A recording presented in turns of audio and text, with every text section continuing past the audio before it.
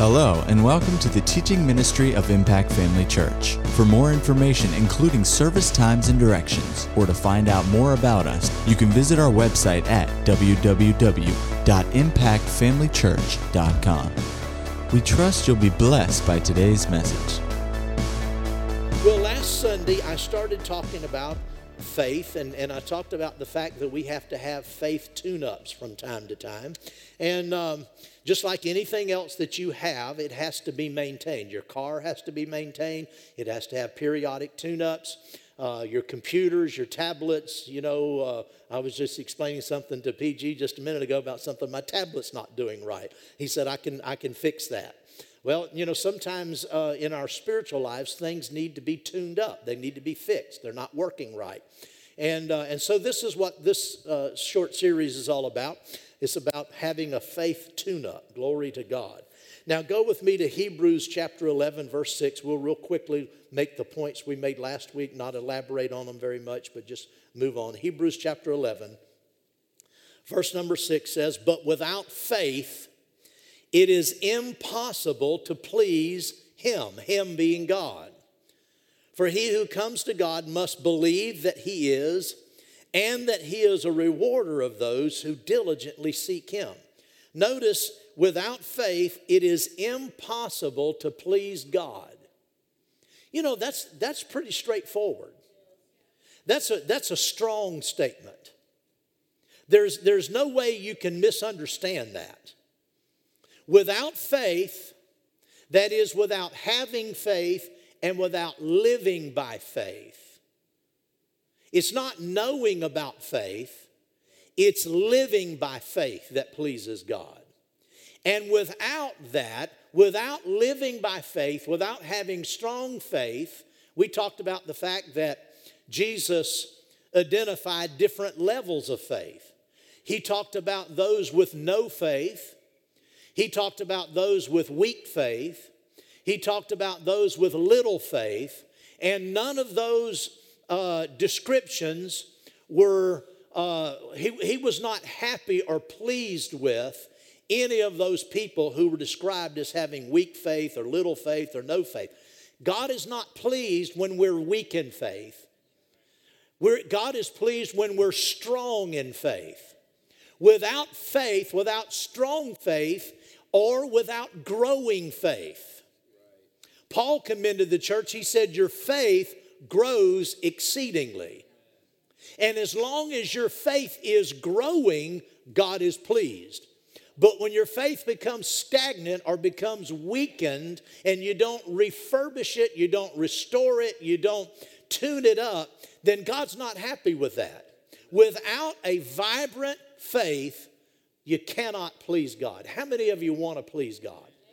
Well, you know then that in order to do that, it requires a robust faith. Isn't that right? Amen. Now, we talked about the fact that the natural state of man in his natural unregenerate state has two problems. First of all, man is sinful. The Bible says, for all have sinned and fall short of the glory of God. Man in his natural state is a fallen creature and he's sinful. We also know that man in his natural state is unbelieving. That's one of the things that God identifies as one of the greatest sins is unbelieving. Doubting. Did you know doubting is a sin? To doubt God is a sin. And the Bible says that the lake of fire is for those who are unbelieving, those who would not believe. They're going to perish for eternity because they refuse to believe. Man in his natural state is a doubter, but we're not in our natural state. Because if you've been born again, you made a decision to believe. And when you exercised faith, God was pleased. And when you exercised faith, you became a Christian, became born again. You are now what we call a believer. But just because you're a believer doesn't mean you're believing on the level you could or the level that you should, because again, faith has to be tuned up. It has to be kept strong. Amen. I talked about the fact that where salvation is concerned, in order for a person to be saved, he has to stop going his own way and stop believing his own thoughts and his own way of doing things. And he has to turn and start believing what God has said and start doing things God's way. A lot of people have mixed up ideas about what it takes to be saved.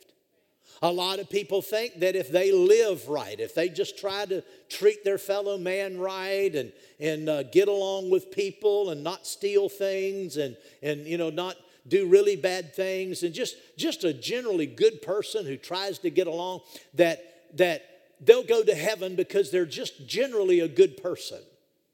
And a lot of people, a vast majority of people believe that. Because I guarantee you, if you ask people, just get into a casual conversation and gently turn the subject in some way that way and ask people, do you think you're going to heaven? You'll find that most people will say, well, I hope I am, and I believe I am. I try to do good. They believe by doing good they'll get to heaven, and it's just not true. It's absolutely not true. You won't go to heaven because you do good. God has set salvation up, and the Lord Jesus Christ has provided salvation, and it only comes one way. It comes by forsaking your own way and your own righteousness and your own good works and trusting in Jesus, his righteousness and his good works, putting all your faith in him. That goes contrary to the natural inclination of man. Because natural man wants to do it himself. Natural man wants to trust in himself. He believes in himself, and he thinks he can climb the ladder by his efforts and his good deeds to reach heaven, that he can make himself approved, and it can't be done. In order to be born again, you have to put all of your faith in Jesus and what he did on the cross, in his burial, his resurrection, his ascension into heaven. You have to believe 100% in what he did and big 0% in what you do. You can't trust anything about your natural goodness or even your spiritual goodness and even your good works in God. Even though we're instructed to have good works and God requires us to have good works, make no mistake, you can never trust those things. Your faith can't be in your good works. It has to be in what God has done. Why? Because God set it up that way. Now, there are reasons for it that we won't have to go into today, but the fact is that's just the way it's set up. And in order to be saved, you have to agree with God's way. Well, the same thing is true about everything else you receive from God. You have to receive it his way and not your way. Not the way you've had it, not the way you figured it out, not the way your grandparents had it figured out, not the way your church background had it figured out. If it's not according to the Bible, it just won't work. Most Christians go through life, the overwhelming majority of Christians go through life genuinely saved. I'm talking about saved people. Go through life and they live on a very low plane in respect to the provisions and the blessings that are available to them. Most Christians miss out on most of the blessings of God. The things that he has provided. And the reason they do is they won't go about it God's way. They have their own ideas and their own ways of doing things. And faith is simply believing God contrary to what your natural inclinations tell you. See, Hebrews 11 says faith is the substance of things hoped for.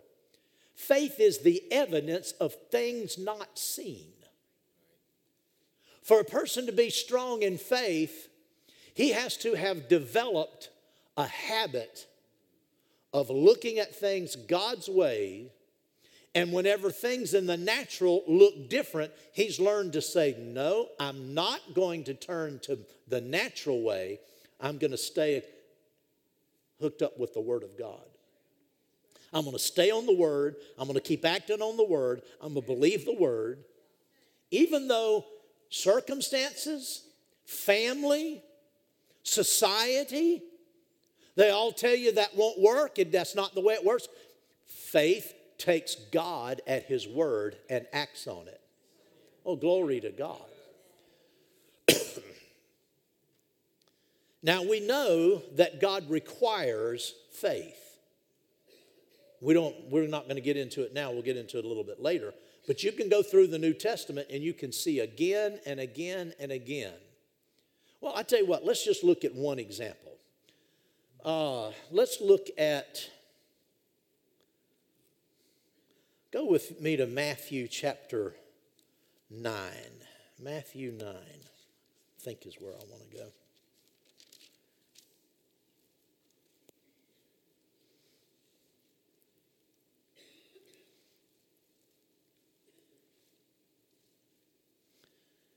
In verse number 27, now this is just one of many examples. In Matthew 27, it says, Jesus departed from there, and 2 blind men followed him, crying out and saying, Son of David, have mercy on us. When he had come into the house, the blind men came to him, and Jesus said to them, Do you believe I am able to do this? They said to him, Yes, Lord. Then he touched their eyes, saying, According to your faith, let it be to you, and their eyes were opened. Now notice, Jesus didn't say that it's according to my ability. He didn't say it's according to my power. He didn't say it's according to my will. He said it's according to your faith.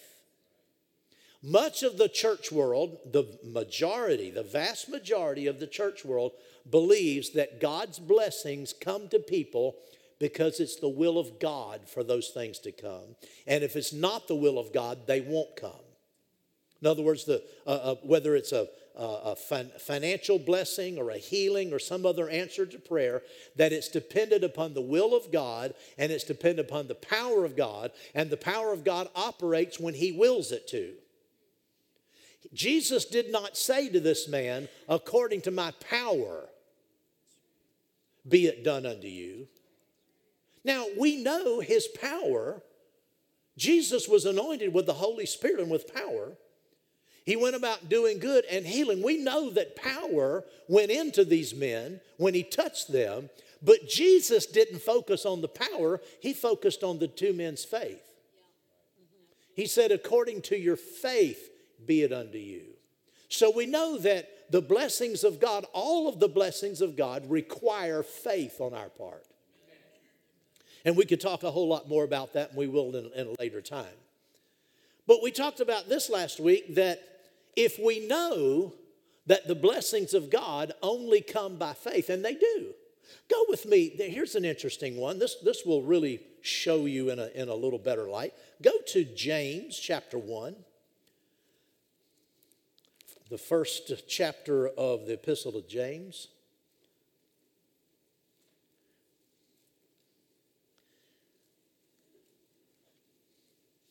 Look at verse number 5. If any of you lack wisdom, let him ask of God, who gives to all liberally and without reproach, and it will be given to him. But let him ask in faith with no doubting. For he who doubts is like a wave of the sea, driven and tossed by the wind. For let not that man suppose that he will receive anything from the Lord. Now, the denomination my wife and I grew up in, we had people all the time that would turn in prayer requests for various things. And one of the most common needs that people have is healing in their body. So we use that as an illustration a lot. There are other things, but if there's anything common to men, because our bodies are mortal, is our bodies are always in need of a touch from God. Isn't that right? I mean, that's just a recurring thing. And even if you live by faith, you still are challenged. You're still challenged. Challenges come to me in my physical body all the time. And I've just learned to say, no, you don't. You're not putting that on me. Jesus bore my sicknesses and carried my pains, and I'm not taking. So I resist those things, but they come. I pass up a lot of really good opportunities to be sick.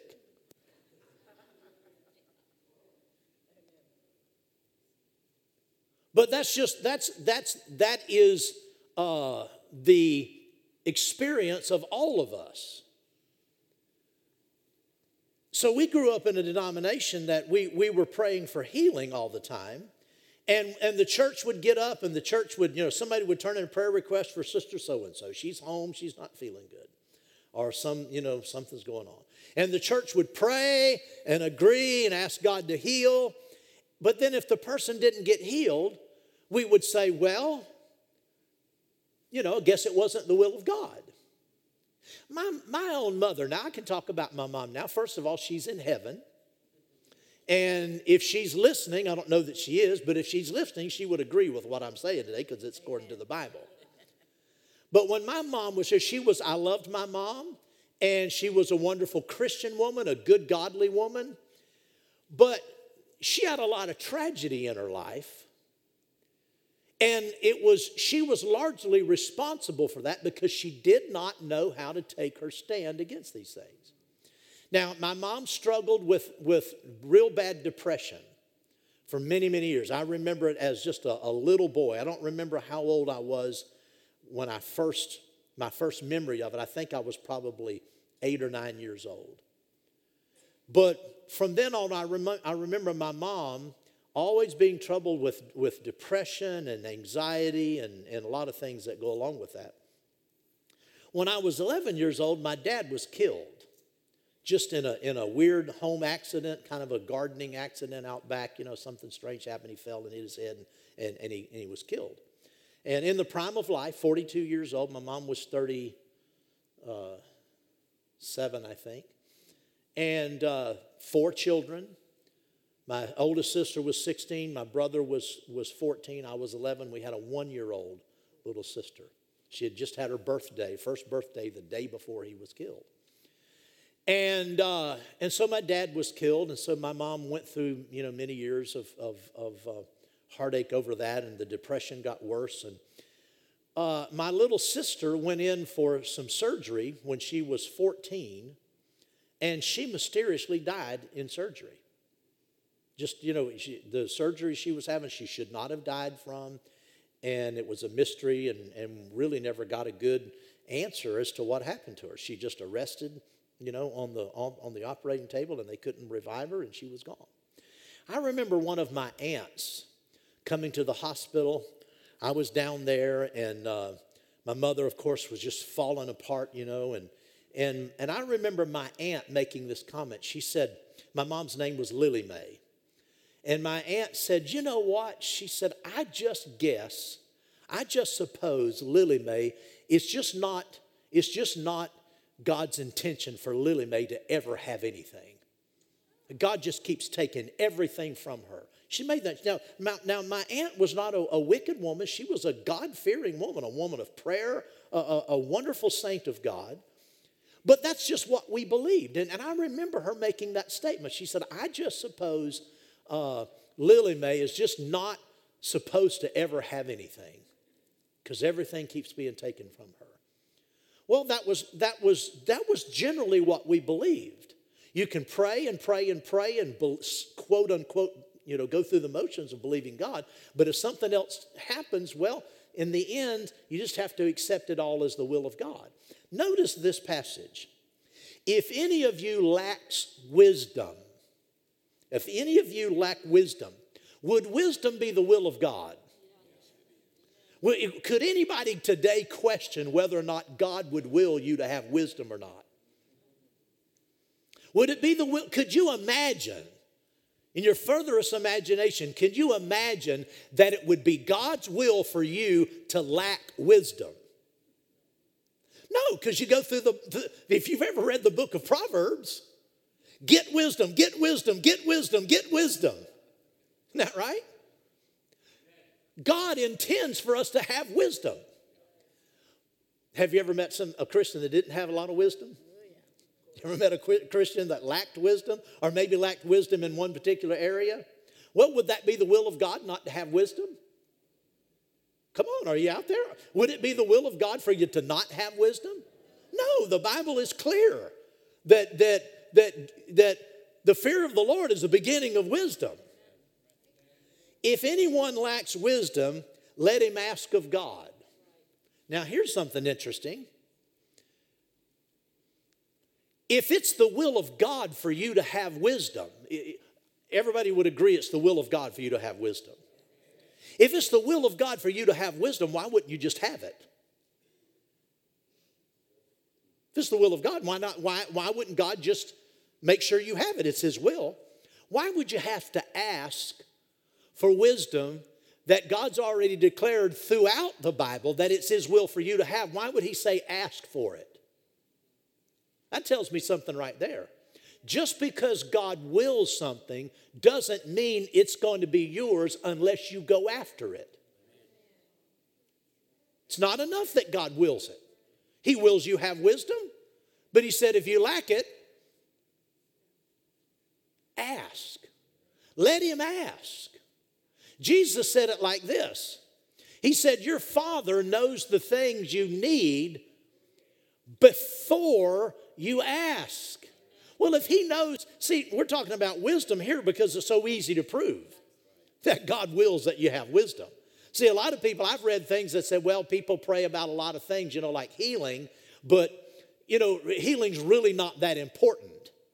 And that sometimes there are more important things that God wants to work in your life other than healing. And healing is not something He's really interested in right now because He has another plan for you. He's trying to work a greater miracle in your life. And sometimes we ask for things we're convinced that we need when we really don't need. And healing is one of those things that people say, well, sometimes people, they ask for healing, but they don't understand the bigger scheme. That's not really what they need. They need something else. I've noticed this. All those people that say, well, it might not be the will of God to heal, and sometimes that's not really the best solution. Maybe God has another. I've noticed all those people still go to the doctor. You ever notice that? They still go to the doctor. They still take medicine to get themselves out of the will of God, supposedly. Because, well, it might not be the will. If it might not be the will of God, why don't you figure it out until you take and not take that next pill until you figure it out? If it's not the will of God, why are you trying to oppose the will of God going to the doctor? That doesn't make any sense. Because instinctively, it's just a no-brainer that when your body is sick, you need to be healed, and God wants you to be healed. And so wisdom is the easiest way to prove that because it's obvious that you need wisdom, but you're still supposed to ask. You have to go for the things that you have need of, and it's being God's will is not the determining factor. It's not the determining factor. He said, he shows us what the determining factor is. If any of you lacks wisdom, let him ask of God, who gives to all liberally and without reproach. God gives wisdom liberally and without reproach. He gives to all. All, everybody. Quentin, Steve, Rachel, Steve. He gives what? He gives wisdom to everyone liberally. That means abundantly and without reproach. That word reproach means criticism, condemnation. He gives us wisdom liberally and He won't find fault. He's not a fault finder. If you have wisdom, he won't say, well, you silly thing, why do you need wisdom?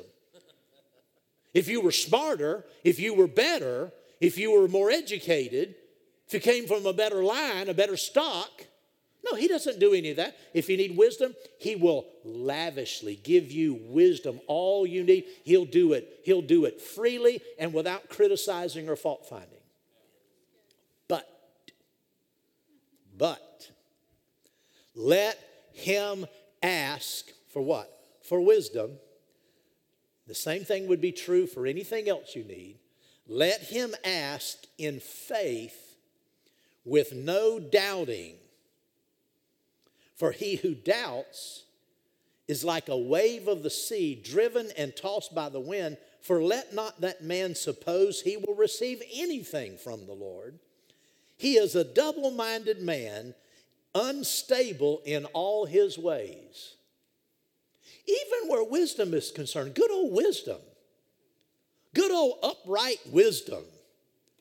I mean, there's nothing selfish about asking for wisdom because you're asking for God's wisdom, isn't that right? You're not asking for man's wisdom. So there's nothing selfish about it. There's nothing impure about it. There's nothing improper about it. There's nothing unseemly about it. It's always good to ask God for wisdom. And it's his will for you to have wisdom, but you have to ask in faith with no doubting. Now, when it says not to doubt, you do understand this. He's not talking about not having a doubting thought. Because thoughts of doubt come to everybody. Thoughts of doubt will come into your mind while you're believing God. That does not compromise your faith. Having thoughts of doubt mean nothing. Having thoughts of doubt doesn't mean anything. It's what you do with those doubts. If you start listening to them and start changing what you're believing because of those doubts, then they've tripped you up. Because Jesus said, whatever things you desire when you pray, believe that you receive them and you will have them. In that's Mark 11:24. But the verse before it, he said, whoever says and shall not doubt in his heart, believing in his heart. Not with his mind, with his heart. That's another topic we'll get into later. The fact is, when James said, let him ask in faith without doubting, he's talking about doubt in your inward man. So you can't receive anything from God. If you can't receive wisdom from God without doubting, you can't receive anything from God without doubting.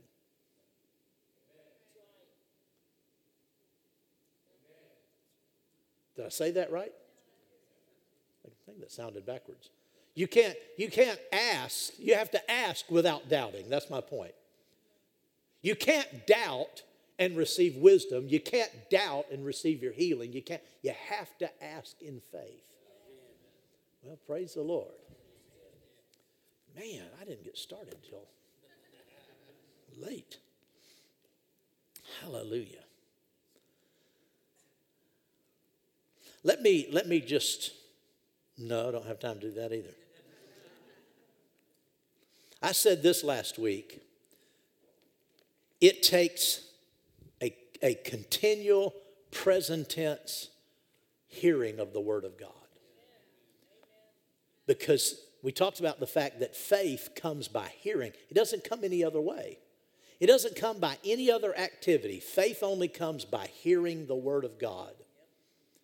Well, if that's true, then we need to be hearing the Word of God on a regular basis. The Word must become first place in our life.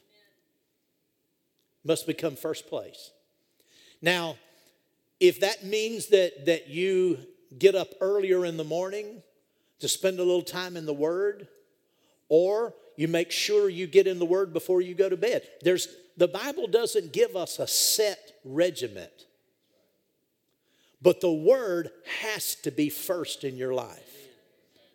I've found that if I do it first, it sets the stage for me, and it's easier to have the Word operating and just just flowing through me. I mean, the Word of God just turning over on the inside of me all day long while I'm busy doing other things.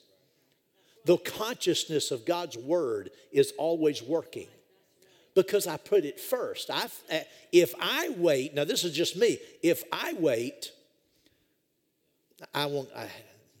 it just won't happen. The Word has to be first place in your life because it's the only thing that produces faith. Well, praise the Lord. Glory to God. Well, praise God.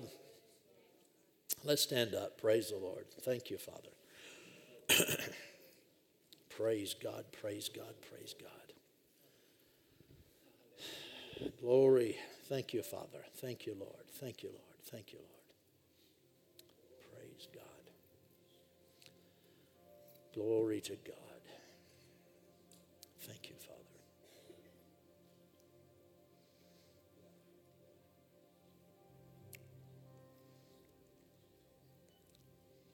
The only way I've been able to stay on course all of these years is by putting the Word of God first place. It's the only way I've been able to do it. The only way I've been able to be consistent in my life and in pastoring is to put the Word of God first.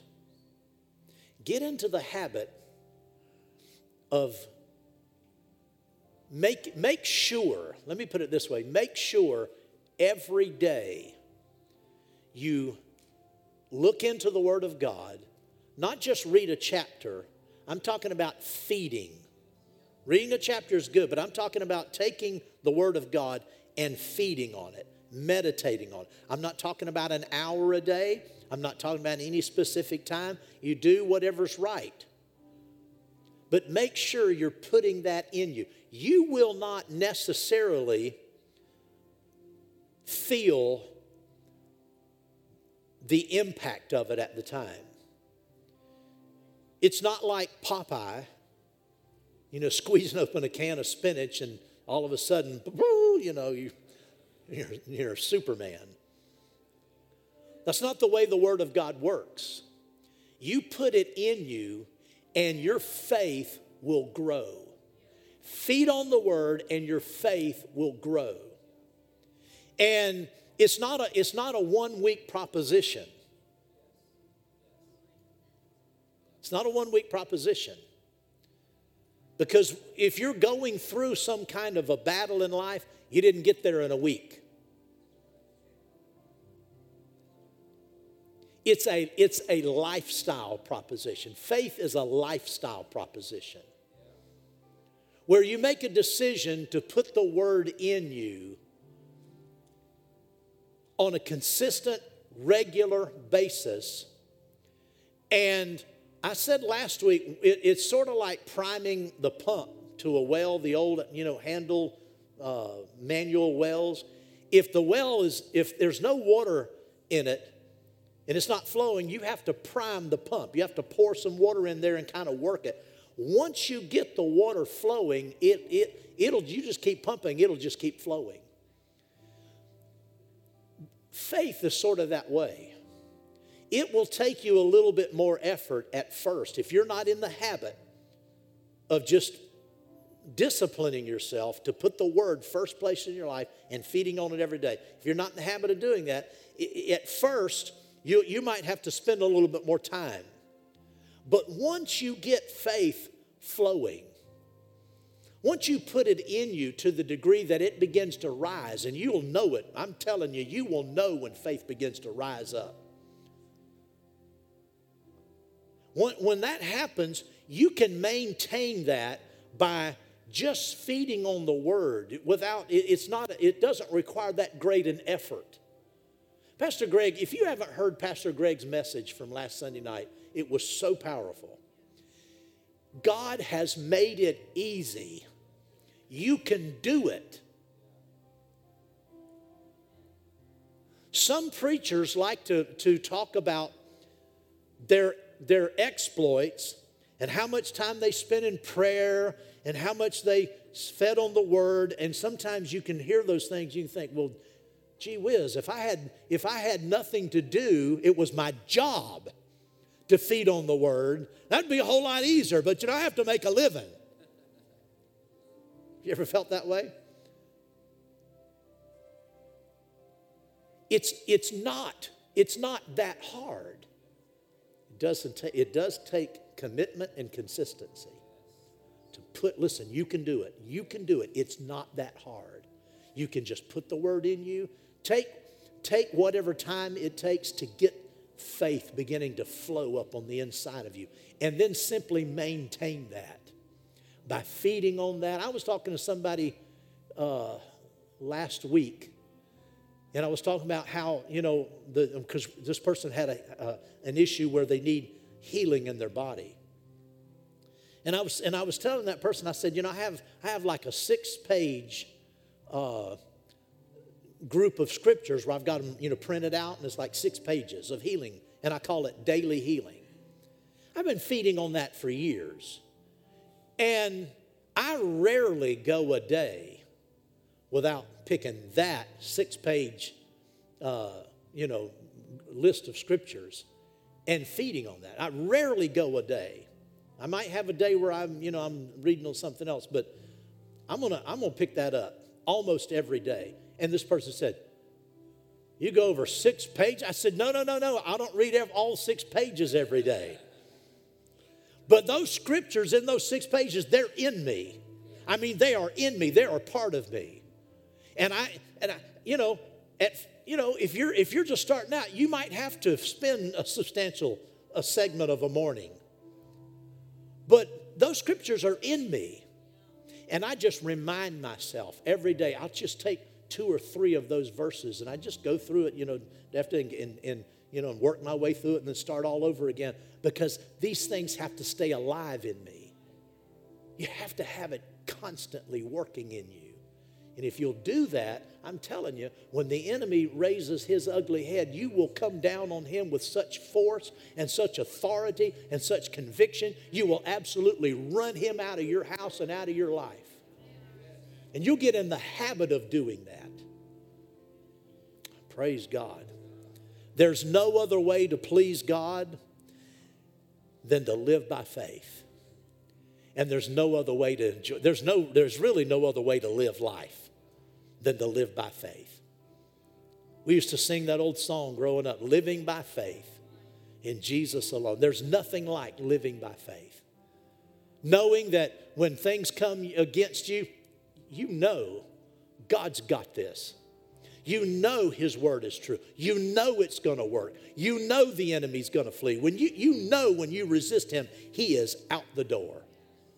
That comes from building that confidence in just on a regular basis, putting God's word first. Well, praise the Lord. I didn't get into what I wanted to today, but praise the Lord, I have next time. Amen. But we're going to get there. There's some things I want to share with you I think that will really help you, and we're growing in this. Amen. We're all growing. I'm growing in faith. I'm not satisfied with where I am. God's blessing me, and I'm enjoying life, but there's more to lay hold of. There's more to lay hold of. I'm going to say this. This just came up in my heart.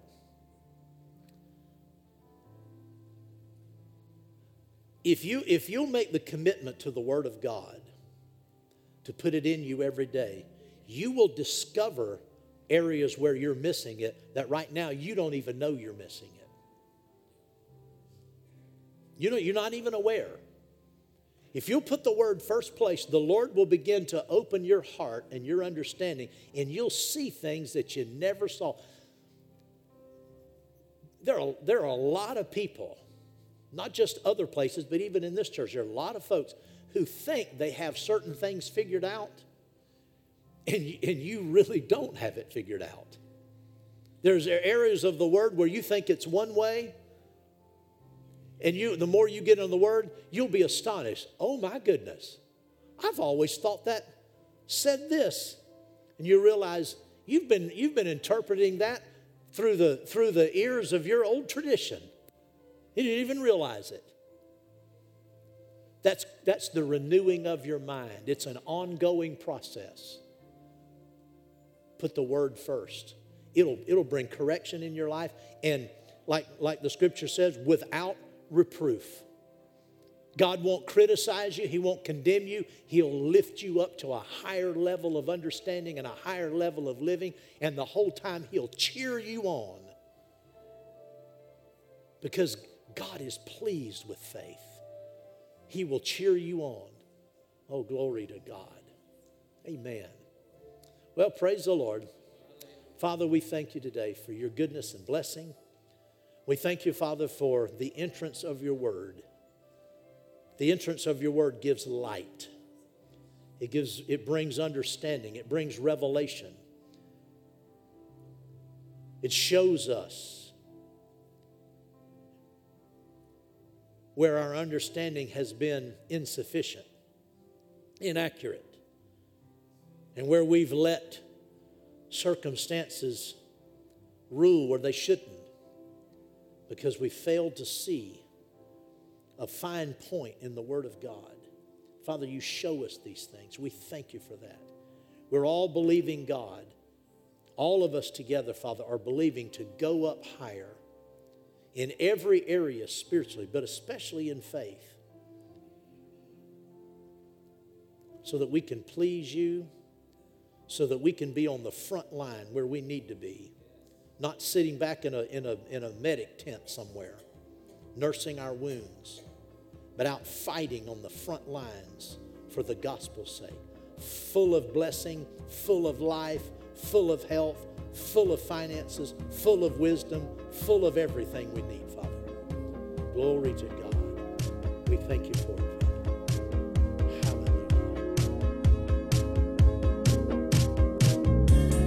At Impact Family Church, it is our desire to see you blessed through the power of the Word of God. We have been helping people to change their world for over 25 years through our dynamic ministries and teaching.